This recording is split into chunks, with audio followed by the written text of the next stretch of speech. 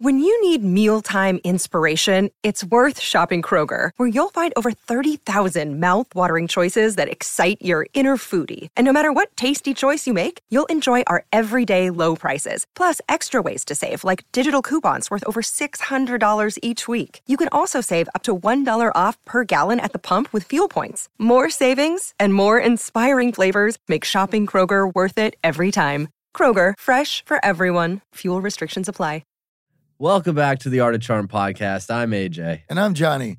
We're very happy you're with us here today because this is our final episode for February, a month that we've dedicated to relationships. And as we normally do, we're rounding out this month with a Q&A episode. And joining us will be Helena Gia Gutierrez. Now, Gia is the founder of Living with Boldness, an online learning community that's all about braveness, self-worth, and confidence. She's also a senior trainer for companies like BMW, Adidas, and Coca-Cola, where she teaches teams about courage and how to bring their most authentic selves into the workplace. I'm so excited to dig into these questions. I know we've had a lot come in recently. Oh, yeah. Our coach and researcher, Michael Harold, tried to cram as many questions as he possibly could in this episode. And there is a lot. Thank you, Michael. And we are going to try to get to as many as possible. But first, you're back from the weekend, hopefully recharged, and hopefully you listened to last week's bonus episode with Kobe Black Mamba Bryant. Oh my God, what an amazing opportunity and episode that was. It is worth the listen, even if you haven't checked it out already. And even if you're not a basketball fan, right, Michael? And hey, if you're new to the show, here's what we do. Each episode, we pull back the curtain and share inside information from our world-famous boot camp training here in Los Angeles. Now, this is a program we've been running for 12 years where we teach men and women how to build real connections that they need to succeed socially, professionally, and romantically. Part of that boot camp is all about challenging yourself to go out and do new things and grow from it. We also offer a free 10-day challenge for anyone looking to expand those horizons. If that's you, head on over to theartofcharm.com to join. It's free. And I got to say, it is one of the positive places on social media that you can really fuel yourself and get on and take on your day. It's really one of the only reasons I'm still on Facebook. It's that good. So you can join our private group at theartofcharm.com/challenge and work on those social skills today. Now, you're going to want to stay tuned to the end of the show because we have a listener shout out that we think you're going to like. So before we get started today, I wanted to ask you, AJ, what are you excited about this week? I'm getting really excited for this big marketing conference down in San Diego, Traffic and Conversion Summit. I'm going to be heading down there, meeting up with some good buddies, and hopefully learning a lot about how to grow this show. Yeah, if any of you all are down there, you should look for AJ and let me know if he's misbehaving. What are you excited about, Johnny? Me? Actually, I'm just gotten into a new band, and I'm going through some rehearsals, and we're about to play some new shows. I played my first one with these guys about 2 months ago and looking forward to it. We're having a good time. So does this mean new music for the show finally? Possibly, to some chagrin and a lot of cheers. All right. We're excited to kick this off. Let's dive right in.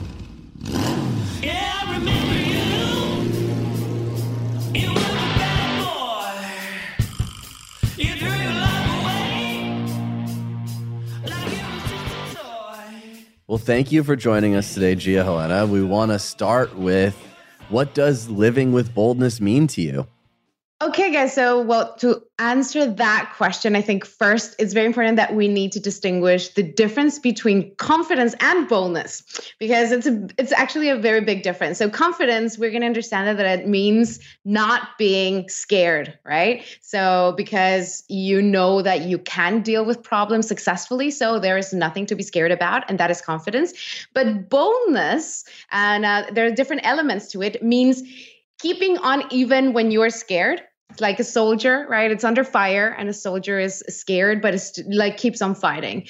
And this is one of the elements for boldness, this actionability. So it requires for you to act on it. The second element for boldness is a lifestyle, right? You choose daily, like for example, what you wear. And when it comes to boldness, it's exactly the same. You choose daily how you show up. Is the consistency, right? That makes you bold. Is the consistency of the little things. That's when you go to the gym. If you hit the gym only once, well, you're not going to get the body, but it's the consistency of the little things that you do that actually get you to be bold. And the third element will be the mindset, right? The mindset of the bold is that thing that will determine the relationship that you have with everything and really everyone around you. Boldness will speak to my relationship, for example, of what I fear. It will speak to my relationships of what I think about who I am. Or the mindset, for example, of a victim is very different than the mindset of a warrior. And really, this entails about what really means living with boldness. And when it comes to relationships, of course, it matters and has a very, very big importance. Both of them, right? Confidence and boldness. So do you have to be confident to become bold?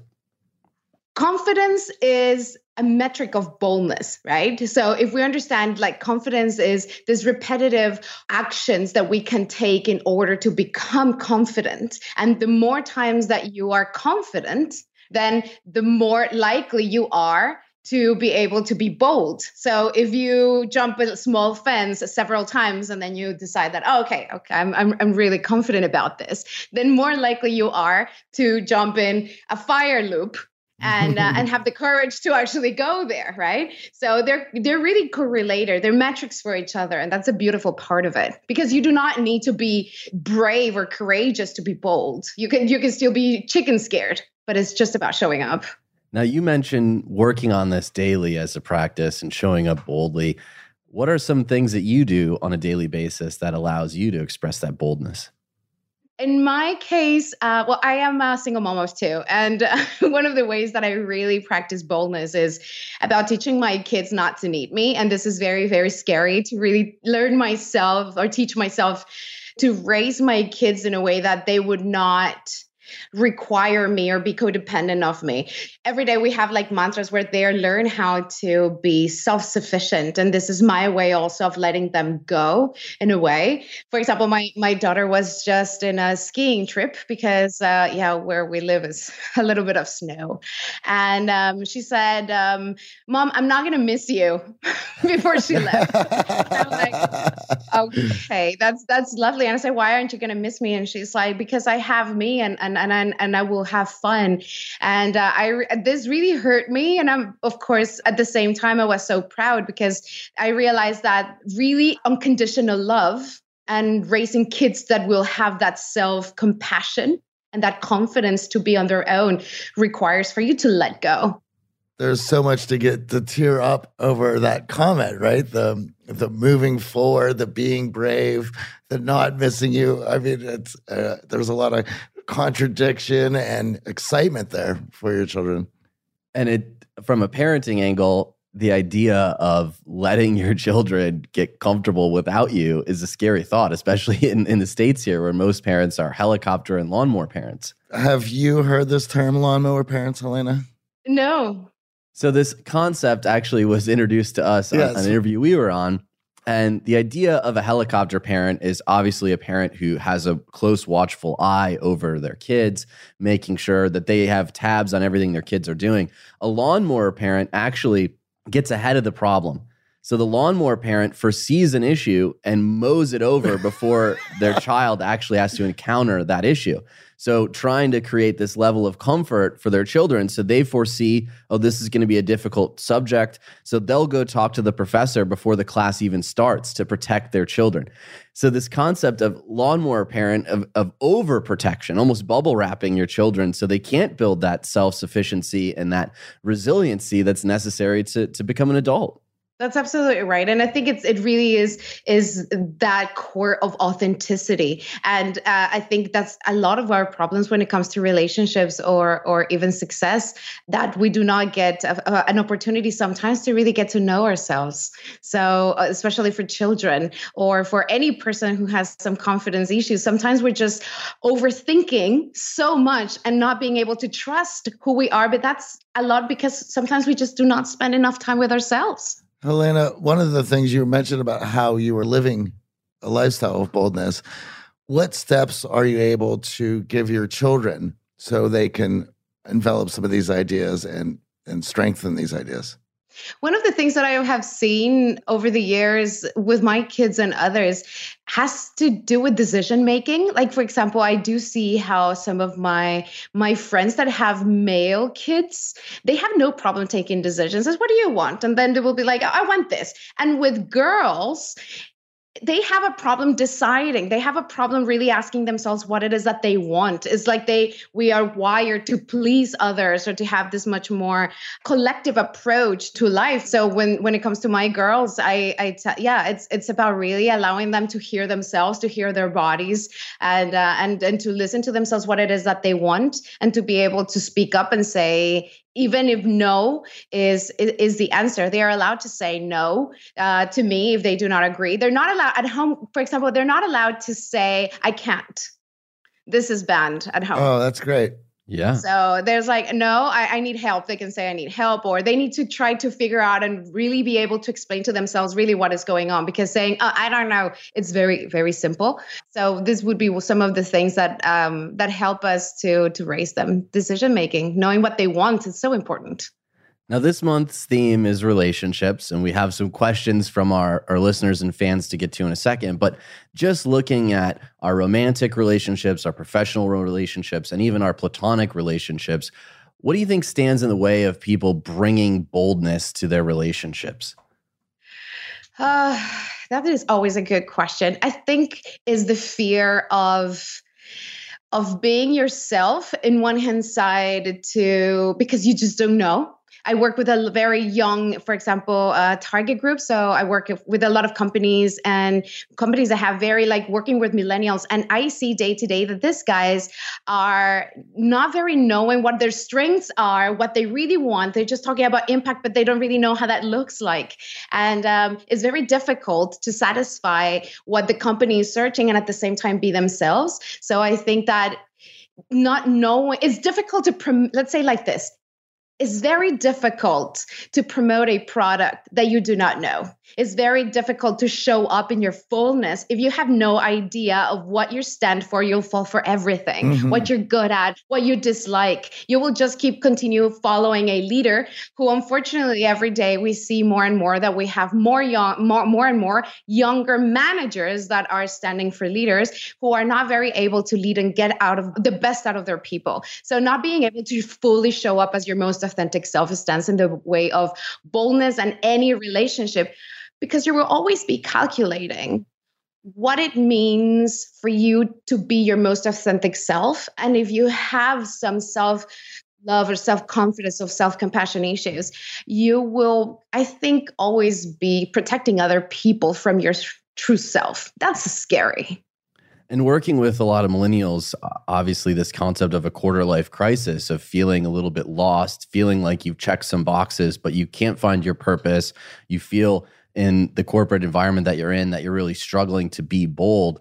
What is some advice you give those millennials in particular to help them show up more at work and determine a lot of this stuff that we just talked about?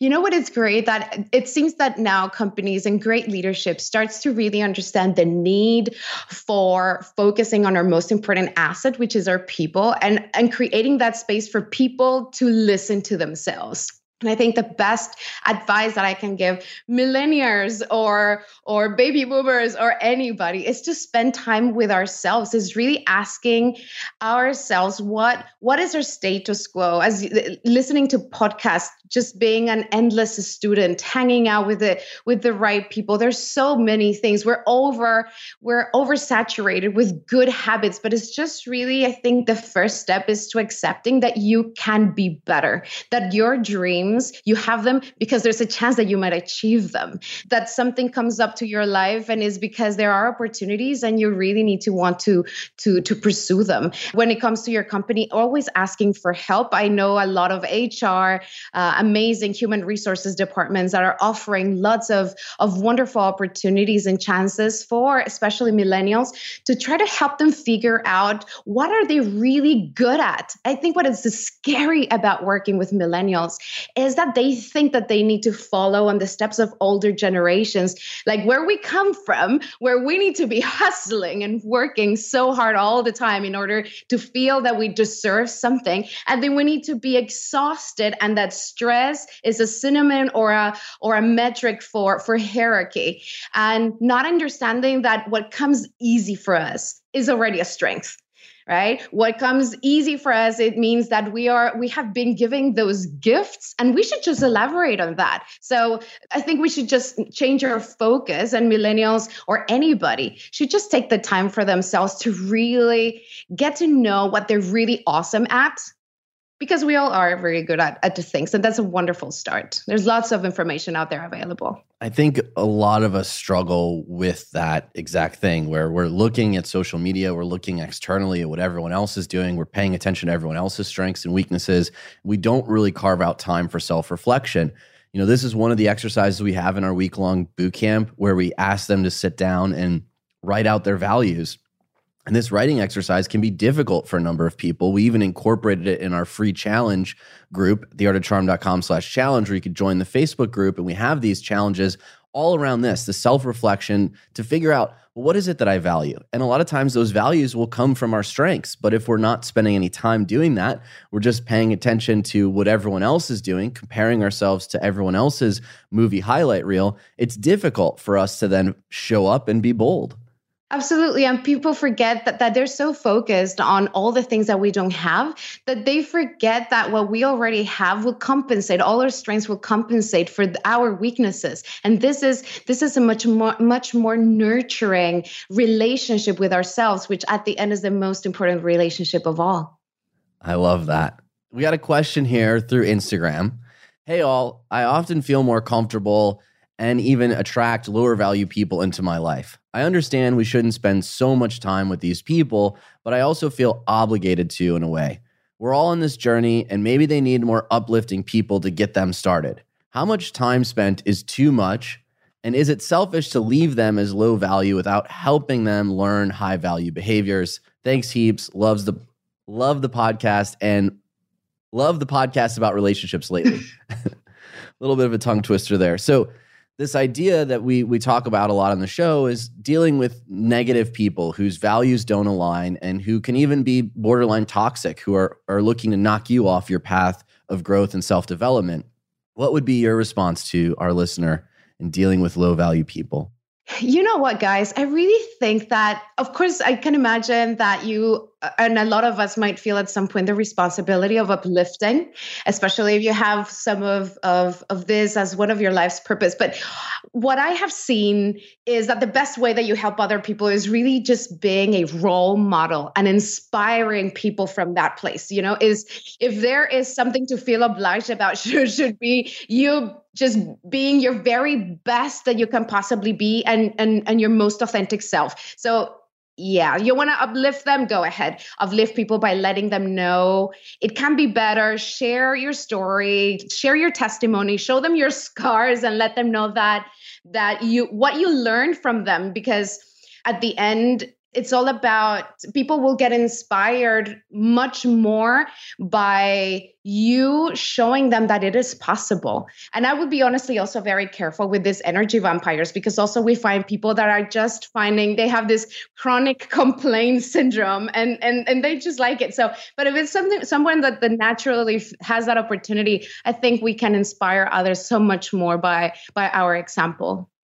Absolutely. I think actions always speak louder than words. And for everyone else, I know the path that I had to go on in order to find self-discovery and self-development. And I had to exhaust everything that I knew in order to say, okay, I don't have those answers. And I had to admit to myself that there was a lot of flaw going on, only to find out just how much. Right. If you haven't started your place of self-acceptance and understanding your strengths and weaknesses so that you can become more bold, then when someone comes at you and gives you some criticism or feedback, it's going to fall on deaf ears. It's not going to get through. But when we are taking actions to improve ourselves and people see that difference, feel that difference around us, they can become inspired.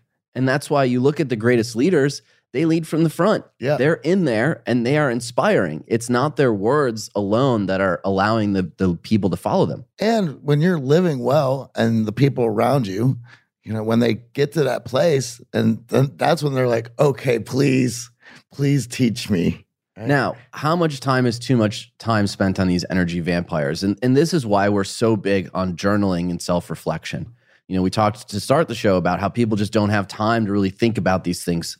If you start a journaling practice and at the end of every day, you're writing down your thoughts, feelings, what went well, where you can improve with a little bit of self-feedback, self-criticism and some feedback, what we've found is that you can become a better judge of just how devastating these energy vampires can be. If you have, let's say you spend a night out with a friend who's like this, who's very low value, who's very catastrophizing and knocks you off your game, and you come home and you don't really think about it. You wake up the next day and, they hit you up. They're available. They have time for you. You can fall into this trap of being constantly surrounded by this negativity and start absorbing these norms without realizing it. But if you take time every single day to orient yourself around what have I accomplished, what am I proud of, and how am I feeling today, you can actually start to gauge just the impact that these low-value behaviors that other people around you are exhibiting have on your life. What I would say is when we start taking some time to reflect on people's actions and behaviors towards us, if you find that this is a pattern where over and over you leave feeling empty, you leave feeling hurt, you're frustrated, you're angry over something, then you need to start separating yourself from that person and spending less time with that person. Obviously, we're not trying to write everyone out of our lives, and we're not trying to make snap judgments and be cruel or critical of people, but this is a pattern that we need to break. And if you can't recognize the pattern because you're not being thoughtful, then you're going to be on a slippery slope. Totally. I honestly think that your feelings are working as your guiding compass. And we need to learn how to trust that. Sometimes we get so caught up in our thoughts and in our head, and we forget that all the wisdom that we need, it's already there, and we need to trust our intuition. And if you leave somebody's company and you're feeling depleted or empty, well, maybe there's something to check there and evaluate about who we are really spending time with, and maybe being much more selective about it. Exactly. I couldn't agree more. Now, we have some questions here about high-value behaviors, such as being authentic, as well as how to become friends with an ex, if that's even possible. And we're also going to talk about building new relationships with a question all the way from Australia right after this break. Over the last 17 years, we have launched our fair share of online courses, coaching programs, and finding the right platform has always been a challenge. They say if you do what you love, you never work a day in your life. But if you're an entrepreneur, you know the hard work that comes with it. That's why you need Kajabi. Kajabi makes it easy to run your entire online business from one platform so you can focus on what you love, creating. Kajabi is the ultimate all-in-one platform that helps creators and entrepreneurs build successful online businesses by unlocking predictable recurring revenue. No matter your niche, Kajabi makes it easy to turn your skills, passions, and experiences into enriching online courses, exclusive membership sites, subscription podcasts, thriving communities, personalized coaching, and more. The best part? Kajabi doesn't cut into your revenue because everything is owned and controlled by you. So keep 100% of what you earn. And with Kajabi, you also get robust analytics, easy payment options, email marketing tools, and customizable website templates, all built in. You don't even need a huge audience to make sustainable income. There are thousands of creators on Kajabi making 6 and 7 figures with less than 50,000 followers. Right now, Kajabi is offering a free 30-day trial to start your business if you go to kajabi.com/charm. That's KAJABI.com/charm. Go to kajabi.com/charm and join the creators and entrepreneurs who have made over $7 billion. Johnny, we know if you listen to the show, you are driven. In fact, we're driven by the search for better. But when it comes to hiring, the best way to search for a candidate isn't to search at all. Don't search, match with Indeed. If you need to hire, you need Indeed. Indeed is your matching and hiring platform with over 350 million global monthly visitors, according to Indeed data, and a matching engine that helps you find quality candidates fast. Ditch the busy work. Use Indeed for scheduling, screening, and messaging so you can connect with candidates faster. And Indeed doesn't just help you hire faster. 93% of employers agree Indeed delivers the highest quality matches compared to other job sites, according to a recent Indeed survey. We have hired a lot of team members over the last 17 years. Going through endless resumes, well, that's a time sink. But you know what else is a time sink?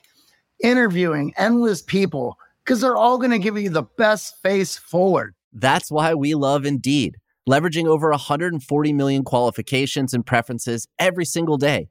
Indeed's matching engine is constantly learning from your preferences. So the more you use Indeed, the better it gets. Join more than 3.5 million businesses worldwide that use Indeed to hire great talent fast. And listeners of this show get a $75 sponsored job credit to get your jobs more visibility at Indeed.com/charm. Just go to Indeed.com/charm right now and support our show by saying you heard about Indeed on this podcast. Indeed.com/charm. Terms and conditions apply. Need to hire? You need Indeed.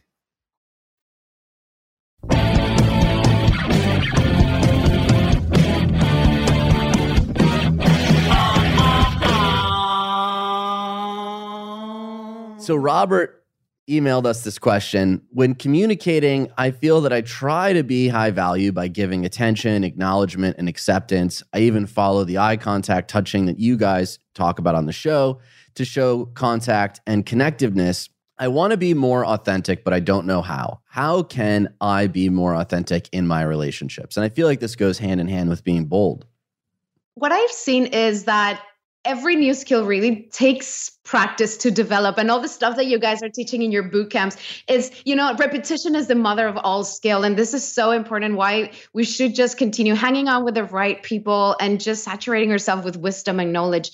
And, I really think that, for example, toddlers don't really think that walking is in any way natural until really they develop the skill. So my recommendation would be really just practice. And the more that you practice, you will come up with later on your own repertoire until it is natural, right? But when you are learning it, it's obvious that it will feel unnatural until you give it your most authentic touch to it and it becomes part of yourself. In this case, I think I definitely high five our Robert here for wanting to display more high value behavior, and it should be like that. It speaks to his caring and sensitivity, and he should just continue trying to do it until it's easy and it comes out without really thinking about it.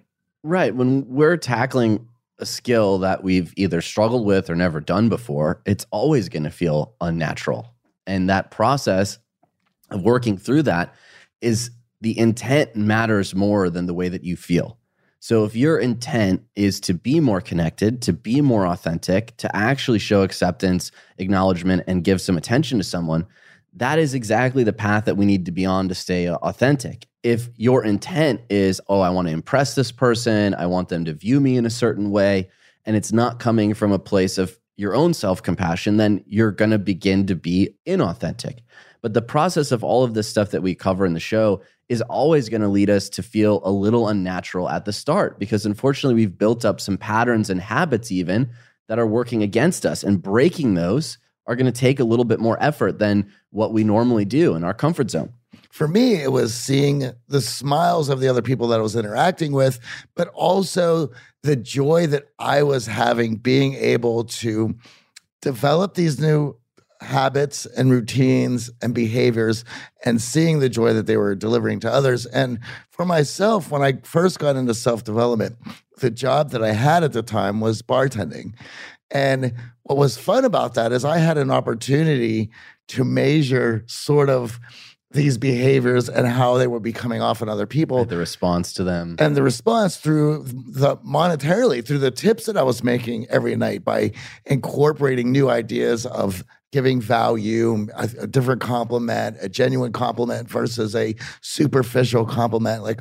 And because of this idea of becoming a social scientist allowed me to have every day to be so much fun that I was like, I'm having so much fun here that I just wanted to continue doing that. So anytime that you're able to to lean into your happiness and the happiness that you're bringing to others as an opportunity for you to feel good about what you're doing and continue on those habits until they become so ingrained that that's now who you are. And I know a lot of the clients we work with, they're not used to self-disclosure. They're not used to sharing their thoughts and feelings about things. They tend to be agreeable by nature. They want other people to like them, so they're afraid of ruffling some feathers. And that is where we fall into this inauthenticity trap.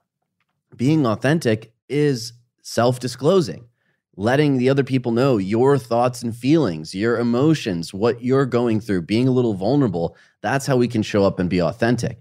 We're inauthentic when we are just agreeing with people, but internally, that's not our emotions. Internally, that's not how we're feeling. That's where that inauthenticity comes into play. Another thing that I had noticed upon making these changes in my life was everything went from being frustrating to really easy. And I was like, how can this be? There's like now a cheat code that I enacted now. And there was like, how can it be so easy? But there was no doubt for me, like, this is so easy. I'm going to continue this way because the other way was much more difficult. And I was driving myself crazy. But I can imagine that for some people, they're like, it could feel as if, wait a minute, am I getting over on people? No. It is, you're now rolling with the grain rather than against it. And some of that self-disclosure and fear around it is because of the way that, our parents have treated us when we disclosed our thoughts and feelings. Our friends, our classmates growing up has been imprinted on us, where we may have thought or felt some way and we got dismissed. We were told to shut up and not share. So over time, we've built up this wall of, I don't want to share these things. But it is the sharing of those and the vulnerability that makes us authentic. And what I actually think is also that it's important that we understand that boldness comes in so many different aspects to all of us. But bold is bold. For some of us, is going to be asking for somebody's number. For some of us, is going to be something absolutely different. And we need to just remember that it's about showing up. And the learning really just happens when you actually decide to show up. That is where the growth will really happen. And when it stops being scary after times that you are doing it, at least your responsibility is just to show up. And if you show up, then okay, whether it worked out or not, you get a point for that. We got a question here from Simon in Australia. He's dealing with some grief and anxiety because his best mate, who knows everything about him, is moving overseas for a few years. Now, I've always had difficulty making new friends because of my social anxiety. And now I feel a little lonely. And even though I have a loving partner, I feel stuck. How can I build some new friendships and some happiness while I'm processing the grief over my friend leaving? P.S. You guys have really been helping me through some tough times. I just wanted to say your podcast has really made a difference in my life, and it's inspired me to try some new creative ideas. I'm excited to hear what you think. Wow. Okay, Simon, I totally get what you're going through, because being an expat myself, I have had to go through that many times. So I feel with you. And I would like maybe to tell Simon and appeal to him and his situation from two different angles. I think one part is, what is the story that he's telling himself? This is very important for all of us, because the stories play really on the back of our minds on some sort of like auto replay and are so important. Is the story's different, talking about boldness and relationships, what he will be experiencing will be different if this story is, my best friend is leaving me, or my best friend is looking forward for a few years of an adventure overseas, right? So the question would be, is the story that I'm telling myself empowering or much more powerless?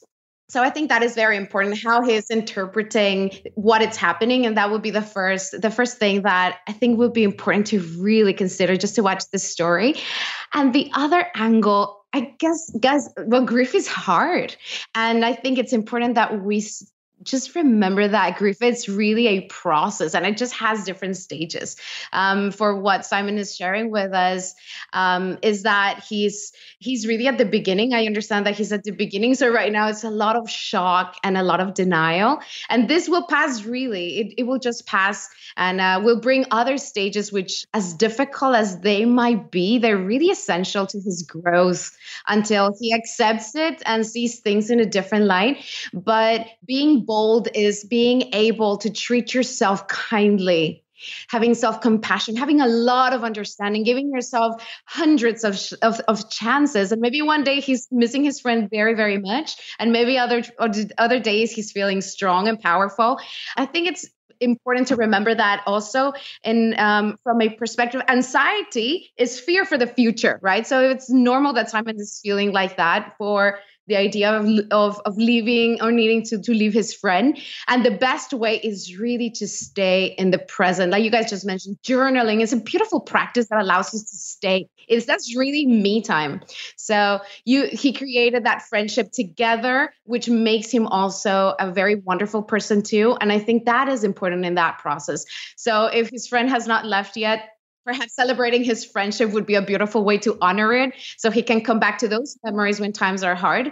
But I do think that it's important that he knows that everything will pass and it's just a process that will get him stronger. That's it. I would also let Simon know that it is fantastic that he's been able to have this connection with this person, and that's going to be one of many throughout his life that he's going to have. And as for myself, as I've gotten older, those relationships only get better as you get older. You get better as a person to be able to add value to those relationships. And we live in a world now that all he has to do is get on his laptop and he's going to be able to see his buddy from no matter where he is and hear about his buddy's experiences rather easily. So not to fret. I would also say, now this is an opportunity for him to grow personally and spend some time. Obviously, he's been spending time with his buddy. Spend that time learning something, pursuing a new skill or a hobby or an interest, going to a meetup group, learning cooking, taking on a new language. All of these opportunities, from exercise to hobbies to passions, when we actually go after them and go after them fully, we find that there's tons of opportunity within them to socialize. Whether it's taking a cooking class, you're going to find other people who are passionate about learning, whether it's signing up for improv and working on your sense of humor, or signing up for Toastmasters and doing public speaking. You're going to find other people who enjoy the same things as you, and you now have an opportunity to channel this energy and time into your own personal growth. Yeah, pick one new thing that you'll be doing every week. Yeah, and dedicate some time to it. The other thing that I want to say is every single person that's been through this, whether it's moving to a new town or going through a breakup or having someone move away, you don't often give yourself enough time to make that new connection. These things do take some time. It's not going to happen overnight. He's not going to have another best friend fall into his lap. But by putting himself out there every single week, making sure that he's taking every opportunity he can to be more social every single week, you're going to find that more people are open and willing to these new relationships than you were able to see before because you were in your comfort zone. You weren't looking for friends or social opportunities because you already had one. When we start to open our eyes to all these other new social opportunities, we realize that there are tons of people looking to become your best friend. Sean sent us this question. He says, "Hey guys, my ex-girlfriend was my best friend and I miss her. I was the one who made the decision to end the relationship, but I really wanted us to be able to remain friends. It's been over a year and we've spoken a few times, but she was very distant. Here's my question. Can exes ever be friends again? Is it selfish for me to want this? And can I break the ice and rebuild the friendship? If so, how?" So a lot to unpack here, but love to hear your perspective. Can exes be friends again? Wow. That's a good question. Yeah, please Sean, tune into the you for YouTube, that. Sean, and you can see her reaction on video to that question.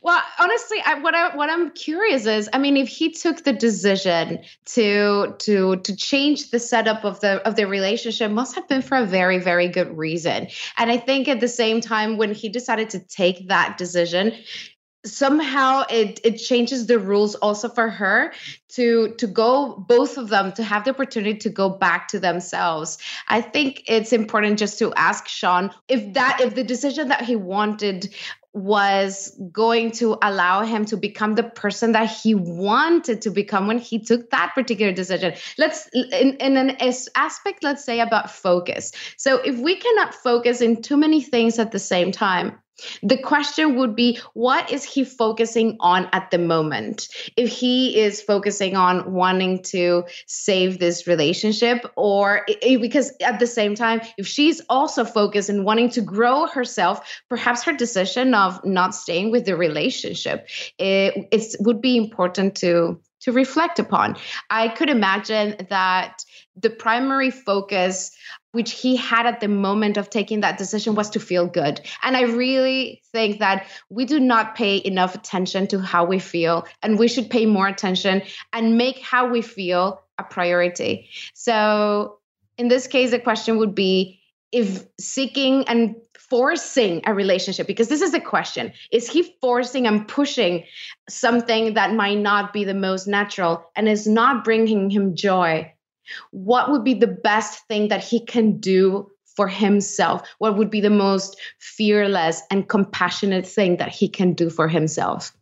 I think you hit the nail on the head. I think exes can be friends, but if you're making the decision to end a relationship, you have no ability to then make the decision to restart that relationship. No. You've sent a clear signal to the other person that there's not interest there, in a very real way of breaking up a relationship, a romantic relationship.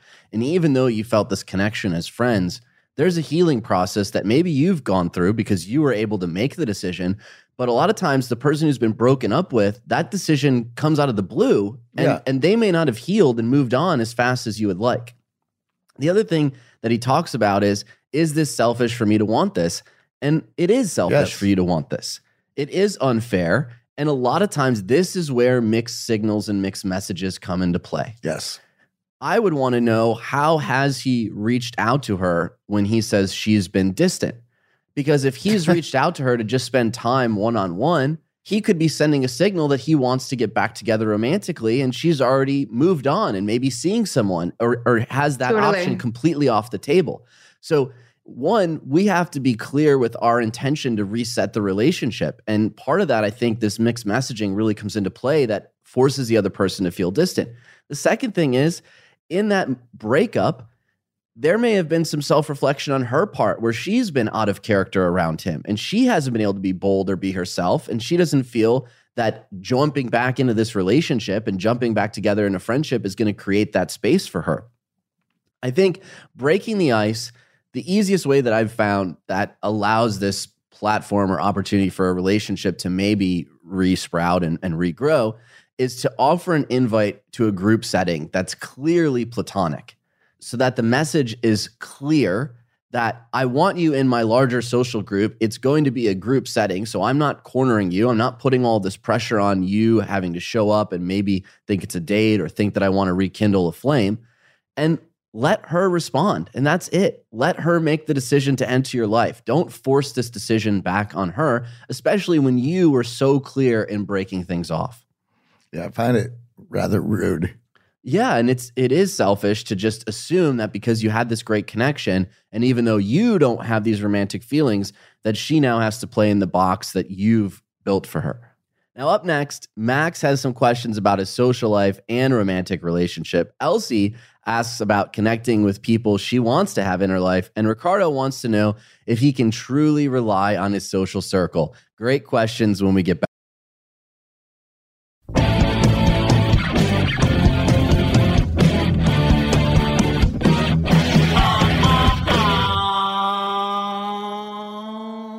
All right, Max writes us, "Hey, AJ and Johnny, been listening to the show and implementing for a couple years now, and it's completely transformed my life. From social circle to women, great job. Thank you guys so much. Recently, I've come across some new challenges, and if it fits your theme, would love to have you comment. Number one, my social calendar is totally booked out about 2 weeks in advance thanks to the show. Being introverted, I sometimes find myself completely exhausted by this and craving time alone. Is it okay to say no to social events in favor of me time? Will it damage the relationships that I've worked so hard to build?" Well, obviously, if you're feeling exhausted and you're not able to show up, your friends are going to feel that in their relationship too.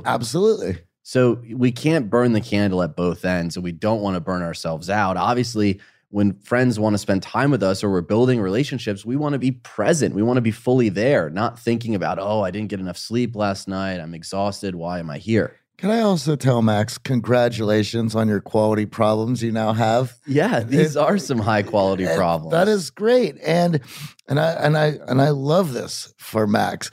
And of course he's going to be a little bit worried because this is all brand new and now he has the social life that he's wanted and he's able to create it. And he doesn't want to lose that. And that's completely understandable. But as you mentioned, we want to show up to these functions with a big smile and lots of energy. So if you're tired, hey, it's okay. Those people will be there. And you're going to have to pick and choose your battles. Do you feel the same way that you need to recharge from time to time from being so bold? Totally. Guys, honestly, it goes really back to that. The most important relationship is with ourselves. And we tend to overthink on taking action to do what is right and better for us for the fear of what others might think. So what it's important is self-love or self-compassion is really attending to your own needs first. And being bold is saying yes to things and no to things, having yourself first. So totally, I get that. And being honest. I took on a bit too much this week. I'm getting slammed with work. I'm going to take the night off. Thank you for the invite. I don't know too many high-value people who are going to judge you negatively for that sort of no. If you ghost, you say you're going to show up and you don't show up, or you do show up and you're not there, you're not fully present, that's actually going to do more damage to the relationship. Sending that text always helps. So for myself, when I have shows, I know who's on the RSVP list. I know who's supposed to be coming out. And when I get that text that you just mentioned, hey, I've been busy, or hey, I got an early morning. I would love to be there. I'm going to catch your next one. Like that text goes a long way. Yeah, it helps quite a bit. Shows there's some thought there. Second question he has. I've been dating this girl for 2 months now. Hooray. Congratulations, Max. Occasionally when we go out, we have an energy mismatch. One of us has had a great day and the other one is totally wiped, or even worse, in a bad mood. I do my best to respond to her emotional bids, but after an hour or two, I simply don't want to anymore. Should I cut the date short to handle my own needs, or is it a requirement of relationships to push through even when you don't feel like it? Ooh, now we're talking romance here. It's difficult, right? I think, honestly, it's not true to all, but in many relationships, when one partner is not feeling good and the other one is, the one who is normally not feeling good typically will want the other one to level up with them. Like, I want you to understand me, for which you would need to lower your energy and mood to meet them there. And that is a difficult place to love a girlfriend, I guess, in the case for Max. If you need to lower yourself to her energy, it will make it difficult to properly care for her, because he's mentioning about caring for her needs. I think it's so much easier to love your girlfriend from a place where you are feeling bold and strong, and it's easier to really to be caring without compromising your state. And really the best way to attend for her needs is you doing yourself, you doing yourself awesome, and see when she wants to actually go up and meet you there. Right? So because people need to care so much more about how they feel. And you guys in past episodes were talking about how happiness is just contagious. So maybe instead of him lowering down to her, she needs to come up and meet him there. And to that point, it not only is happiness contagious, unhappiness is contagious. It certainly is. It works both ways, right? So we can amplify a negative mood in someone else if we're projecting all of that onto them. I think, again, 2 months in, we're in the honeymoon phase. I understand you want to spend a lot of time together, but carving out some space for yourself seems like a running theme here for Max. He's putting everything on overdrive. We appreciate that you're taking everything you're learning and you're trying all these new things. But if you don't recharge your own battery, if you don't pay attention to that self-compassion and that internal dialogue, you're going to be doing damage not only to your social life, but also to the people that really you care about. And you might be doing it in ways and sabotaging that you're not even realizing by bringing that lack of energy, that lack of presence, and that bad mood into the relationship. I think people need to be more honest. I know when much like that friend, if my friend says, hey, I'm not feeling so well, I appreciate that honesty. I don't want to drag my friend out and he's not feeling well, and then I don't get to see him again next week because now he's sick. Same thing with the women in your life. Like if you know that you can't be fully present, if you know that you're going to be in a foul mood because you didn't get enough sleep and maybe you went out too much over the last week on all these social events you have going on, that's actually going to do more damage to the relationship than trying your best to keep responding to these emotional bids and drive all of this energy and commotion into the relationship that's just not there. I think in general, in the early stages of a relationship, I try my best to keep the cadence of positive and being happy and healthy for that person and being fully present. That goes a lot further than just showing up to show up or feeling like you have to spend time with this person because you really like them. All right. Elsie sent us this through theartofcharm.com/questions. If you got questions you want to hear answered, head on over there and submit them. This is a two-parter. Man, this week we got a lot of two-parters. We got a lot of two-parters. I know a lot of people who seem to like me, but I don't really have close friends.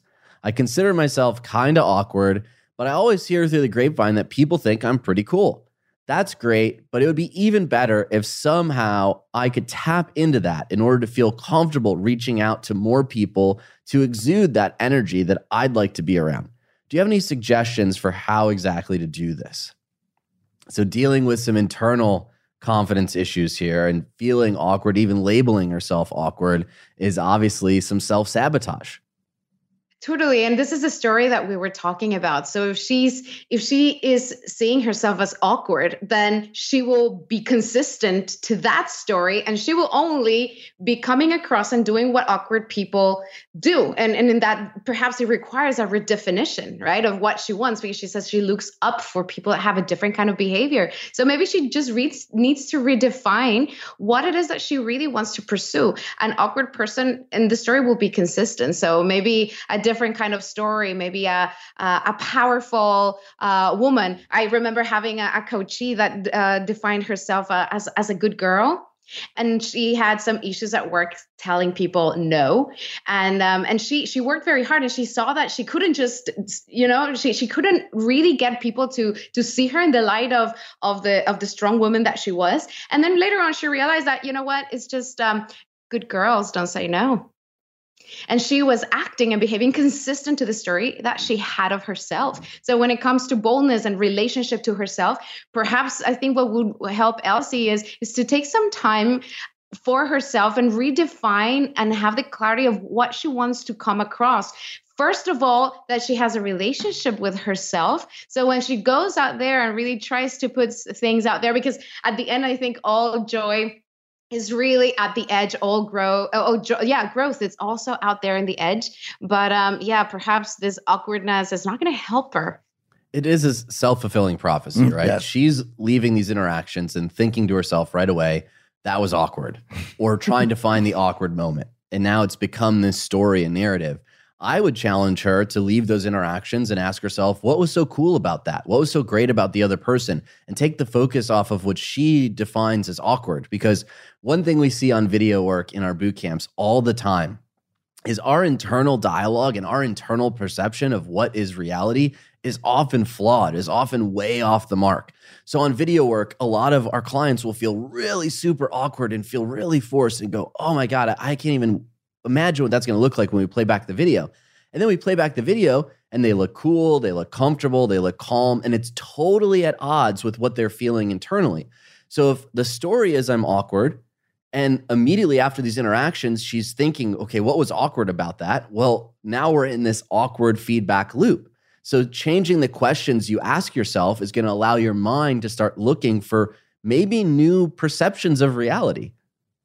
She already seems that she made already a decision about herself, right? So if we're looking neurologically, that reticular activating system, which will be very consistent to that decision that she took of herself. So if she took the decision that she's awkward, then the brain is only going to show her how inadequate and awkward she is, right? So she needs to start making different decisions about what she wants, because also neurologically, she can only be able to see those opportunities based on her request, as opposed to maybe other decisions that she can start saying. So she needs to change that script to something much more empowering and inspiring that is going to make her feel powerful. It's definitely going to take some time. And when we were talking about laying out those values, perhaps one of the values that she can aim for is one, I believe you mentioned one of power. I like bold has been the word of this podcast, which is wonderful, that she could start to lean into. She's going to have to make those changes, and perhaps putting in those values will give her an opportunity to do that. The other thing is, the more intelligent or aware we are, the more things we have to be aware about. And, you could look at people who tend to be who not so intelligent or just be very ignorant of things, and they're able to be very social. They're able to comfortable because they don't have this awareness. And it's like, a lot of this is your overthinking these things. Perhaps you should take your focus off of all the negative to the positive, as you were saying, AJ. Yeah. And I would just say, if in your gut, you're feeling awkward, like this is awkward in this moment, the one thing that we can do very quickly to break that thought pattern is to simply change our body language. In those moments where we're feeling awkward, we're tending to turn internally. Our focus is on our inner voice. And what happens is we close off our body language. We lose that smile and expression on our face. And all of a sudden, it amplifies this feeling that we're having on the inside. So in those moments where maybe you're feeling this is awkward, this isn't going well, rolling your shoulders back, uncrossing your arms, making good eye contact with someone and putting a smile on will often work not only to change how you're feeling internally, but send the signal to the other person that I'm enjoying this interaction, even if maybe you're struggling a little bit inside. Now, on to Elsie's second part. I'm a woman, but I've always felt more comfortable chatting and getting to know guys. In a room full of people, I'd probably end up befriending a bunch of dudes and shyly smiling at women from afar. This might be deeper than you can get to, but if you have any suggestions, I'd be interested in hearing them. Thanks. If it matters at all, I am married and I have an awesome boy. Okay. I think I also felt more confident among males. And I think it might be relevant to explain really that confidence is built on itself. It's part of confidence comes from practicing skills over and over until the body and mind respond correctly without conscious thought. This is what we call this muscle memory. And successful experience, in this case for her, will build its confidence, and confidence will build successful experiences. So first, if already she has a better self-perception and she's much more caring and authentic, because sometimes it's also a lot of anxiety to show up at a place when you are not very sure of who you are and trying to be somebody else. The easiest thing for us should be to be ourselves. And in that line, then with women, as a woman myself, I can understand that because we are very conscious about what other women also might think about us. And women with women, we might, and we tend to be quite hard, especially in this society where it's demanding from women that we are the greatest moms and the greatest professionals and the greatest cooks, the greatest lovers, the greatest entrepreneurs, the greatest friends, the greatest, and we need to make it look flawless, easy. And as a woman, I can really feel with Elsie. And I think what it's important is that she feels good with, and she decides to show up with whatever God gave her, with whichever cards she decided to show up with, because you cannot fake sweat, right? And if she decides to show up in her own integrity, right, it will be much more powerful than trying to be what society expects her to be. And in that line I think it's important to talk about perfectionism, because many of us, especially as a former perfectionist, I have to say that being a woman in this time, guys, that's super hard. Really, it's really difficult to be a woman and pretend that we are really that perfect. And in a line on this spectrum, we need to understand that the opposite of perfectionism is actually authenticity. I think Elsie should, as many of us every day, it's about really showing up with what we have and deciding maybe that day to sit with at the women's table and show herself as the beautiful self, because I really think that, that not only people see her as cool, she must be really, really cool. So she needs to start believing it. I definitely hear that. And I feel, obviously, being married, having a boy, there's a lot less pressure on whether or not these men like her or have interest because she's already taken in her mind. So it's taken a lot of the pressure off of these interactions with men, where exactly that judgment from women, there is a lot of discomfort that she's feeling. Now, what she talks about is, I would shyly smile at women from afar and maybe not walk over and introduce myself. And I totally get that, but this takes some practice. And the one thing that we talk about in our programs is this idea of a party bubble. The most difficult approach is going to be the person that's standing across the room from you, because you're going to have to walk over there. You're going to have to deal with your inner monologue. You're going to think about all the things you could say and shouldn't say and do, etc. What I would focus on to get the practice and get the experience talking to more women is situating myself in a higher traffic area where the refreshments are at the event, where everyone seems to be congregating, and just put my focus on the people that are standing next to me. So the lady to her left, the lady across from her, the lady to her right. All we're doing is looking for the easiest interactions where all we have to do is put a smile, make eye contact, and say, hey, you look like you're having fun. I wanted to introduce myself. I'm Elsie. Instead of trying to walk all the way across the room to that woman who she's maybe thinking is judging her and having this internal dialogue, place yourself where the action is and look for the easier opportunities to get exactly that experience, just talking, showing up and being present in conversation with women. And over time, having this experience, having this exposure therapy, which scientifically is proven to help us overcome these anxieties and phobias and internal dialogue, we are going to find that, hey, there are some warm responses from women. There are some women who ask me for my phone number, ask me to go out to lunch with them. And all of a sudden, that judgment that we're placing on ourselves is going to dissipate, and that anxiety is going to dissipate with it. One of the things I want to say here also is I want to congratulate Elsie in finding a spot in herself that she can get better at, right? That's the first thing is like, I can get better at this. I want to get better at that. Fantastic. You're there. So think about going out, and as you were talking about being in a more high traffic area, but also not thinking that the next time you go out, you need to run the room and meet all the ladies that are in there, but that you're going to meet 2 new people this time. And the next social engagement you're going to go out, you're going to speak to 3 new people. And it's those small wins that will allow you within a short time to now be the person who's going to be speaking to a lot. The other thing is, if you know that you're really good at chatting up guys, then walk up to mixed groups of people. Talk to the guy first and then introduce yourself to the women. You don't have to just walk up to the ladies who are interacting in their small group or the one woman who's standing on her own. You play to your strengths, but definitely work to get more experience talking to women. I think that is a very valuable exercise. And as you heard, all of a sudden we're going to realize that a lot of the judgment we are placing on ourselves internally is really not how we're being perceived or the way that they're feeling. And you're going to make some great friends out of it. Another way that it could be helpful for Elsie or for anybody in this situation is not only at this kind of scenario, but like every day. One of the exercises that I like to give my customers the most is that every time they're going to say hello to somebody else, you know how this dialogue comes like, hey, how are you? Oh, I'm fine. How are you?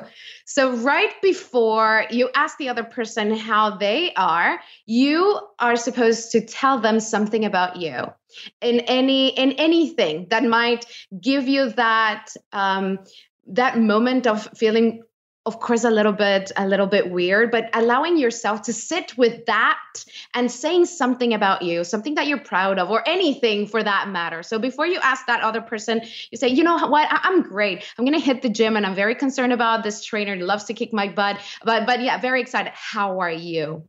And those little moments, those little seconds can be precious in building your confidence to try more and more and more. And later on, yeah, for sure, to have the courage to engage into a much more bigger and powerful conversation. Ricardo asks us, how do I know if my social circle genuinely supports me? They say I have their complete support, but how can I know that's legitimate and not just talk? Well, they're certainly always going to tell you that, aren't they? Right. And unfortunately, the only way to really know if they truly have your back is in those darker moments where we have some conflict, we have some issues. There's a couple modes here. There's 3. One is keep hindering you from the things you want to do. 1. 2, not getting in your way. And 3, supporting. So there's three things we want to be looking at. Right. If they're hindering you, if you can't be vulnerable around them, you don't want to share any of your flaws or weaknesses with them, we gotta get them out of our group. If they will be there regardless, maybe not offering support, they're not working to hinder, but maybe they're not fully present, they can stay around. I don't think there's anything damaging there. I think a lot of times people really just don't know how to support. We see it all the time, but they're there. They got a smile on, but they don't. Support comes in a lot of different fashions, Absolutely. Right? Support doesn't just have to be overt signals. It can be listening. It can be fully present. It can be offering them to just spend a little bit more time together. Inviting you places are all ways that we can show support without these overt acts that I think a lot of people tied to this idea of support. Yeah, I think everyone's looking for a group of cheerleaders. Wherever they go, they're rah, rah, sis, boom, bah. My follow-up question for Ricardo would be, why are you so concerned about the support, right? Let's start to trust our gut here. If you're feeling completely unsupported, there probably is some fire behind that smoke. Yep. We have an intuition, we have a gut feeling about people that a lot of times we overthink and don't pay close enough attention to. Every time that I've felt unsupported, that ping of unsupported in my stomach, like, oh, I don't know about this, it's generally been right. So I think a lot of times we try to tune out that and then we second guess ourselves. Hey, you want to find out if they support you? Start doing stuff. Yeah, start taking action in the areas that you want to improve, the self-development path that you're on. The other thing that I want to say is, and we started the episode with this, right? Actions speak louder than words. Yep. Are you a supportive friend? Are you being fully present? Are you listening to them? Or are you maybe being a little selfish and tuning them out in their times of need? If we focus on showing the support that we'd like in return, that reciprocity usually happens, right? The golden rule: treat your friends, give them the support that you're looking for, and typically it'll start to show back towards you. Another thing that I think would be important to consider is supporters really hold you accountable. And even when they might not really understand your full vision, if you worship your vision and you share with them what it is that you want to do, they will hold you accountable and make sure that you're pursuing those things. They will not, stand in front of your way, but they would definitely make sure that you are on track with what you have committed yourself to be in your personal growth and vision. Last question of the day. This one's about long distance relationships from Karina. Hey guys, I'm a big fan of the AOC podcast ever since I discovered it a couple months ago, especially the concept of emotional bids. It's really resonated with me, and now I'm looking out for these emotional clues in my environment, as well as giving them to the people I want to build stronger relationships with. But here's my question. For over a decade, I've lived abroad and was only able to see my family and childhood friends once or twice a year. I'm really bad at keeping in touch over long distances, which has resulted in estranged and emotionally distant relationships back home. To repair these relationships, which are very important to me, I moved back to Germany and thankfully was able to rekindle some of these relationships and deepen them due to me being physically close and able to see them regularly and even being a part of their day-to-day life. Now, almost a year later, these relationships are good, but I'm realizing that the friendships I made abroad are now suffering, and I'm still bad at being close over distance. Do you have suggestions how to keep these relationships alive and close without seeing each other often? Have you developed habits to keep strong relationships with the people back home or in New York? Really looking forward to your reply and upcoming podcasts about relationships this month. Many wishes, Karina. I feel like you have some experience here, being an expat yourself. So I would love to say to Karina that it's very important that she asks herself the reason behind needing to please everybody and needing to keep all relationships. I can definitely see the need of needing to go back home and rekindle some relationships for sure, especially family relationships are so important, and they also help us grow. And at the same time, it's important to remember that not all relationships are meant to stay. definitely, I can imagine that in her trips, myself included, we meet a lot of people that have like a special purpose. We along the way, we meet a lot of people whose relationship will teach us something at that particular time in our lives. And at the same time, it is normal that when you're working on yourself, you're going to outgrow people. You're going to outgrow relationships. And the people who perhaps you hanged out before with this new growth and personal development, they might not be the right people to stay in your life. So I think it's important that Karina can also be more selective and understanding about that some people's lifespan in terms of relationships are kind of due. I totally agree with that. I think trying to keep every single relationship you've had in your life intact is a lot of pressure to put on yourself. And listen, relationships are two-way streets. So if you're trying your best and you feel that the relationship's still moving emotionally distant, you kind of have to ask yourself, well, is this person valuing the relationship as much as I am?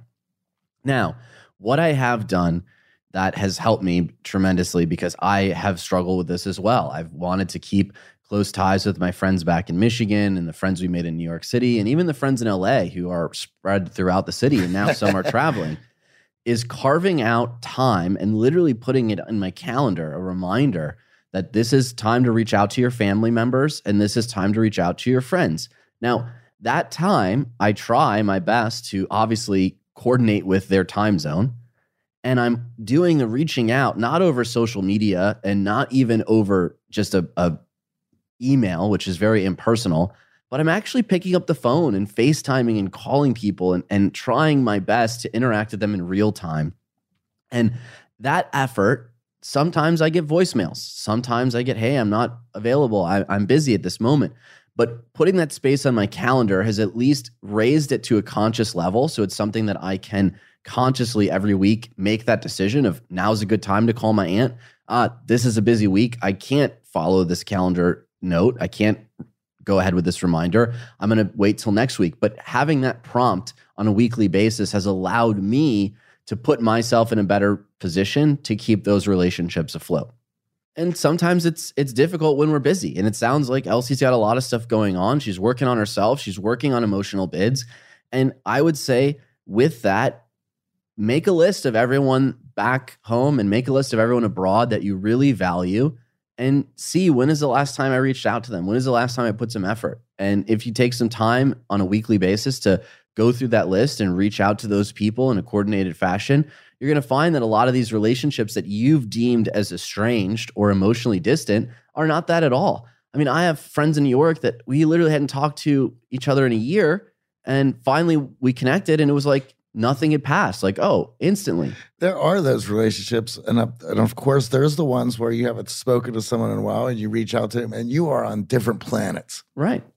And that's okay too. Absolutely. Right? We don't have to beat ourselves up for that. I think, Karina, you're putting a lot of blame and a lot of heartache on yourself only. If we're putting in the effort and it's not being returned, then to our point earlier, maybe we've grown distant and there are relationships that will last a lifetime and there are relationships that are good for certain phases and certain locations of our lives. I think it's important that she thinks on those relationships that really come across as unconditional, right? And those relationships that will be unconditional will survive anything. And she needs to trust that those that she will be feeding and that will be also interested in keeping up with her will be the right relationships for her own growth and development. I love it. Thank you so much for joining us today, Helena. Where can our listeners find out more about you and even work with you? Well, if there's somebody out there who needs a pep, a hug, a positive reinforcement, some courage and confidence, they can find me in giahelena.com and also at livingwithboldness.com to come for some boot camps or some workshops and getting to know yourself and really be at your very, very best every day with a lot of love and self-compassion. That's every day to show up. Well, thank you so much. Stay warm in Vienna this winter, and we'll be seeing you in the summer. Yes. When it warms up and hopefully is in the super bloom. Indeed. The world needs a lot of the art of charm also in these areas. Thank you very much. Thank you. Thank you.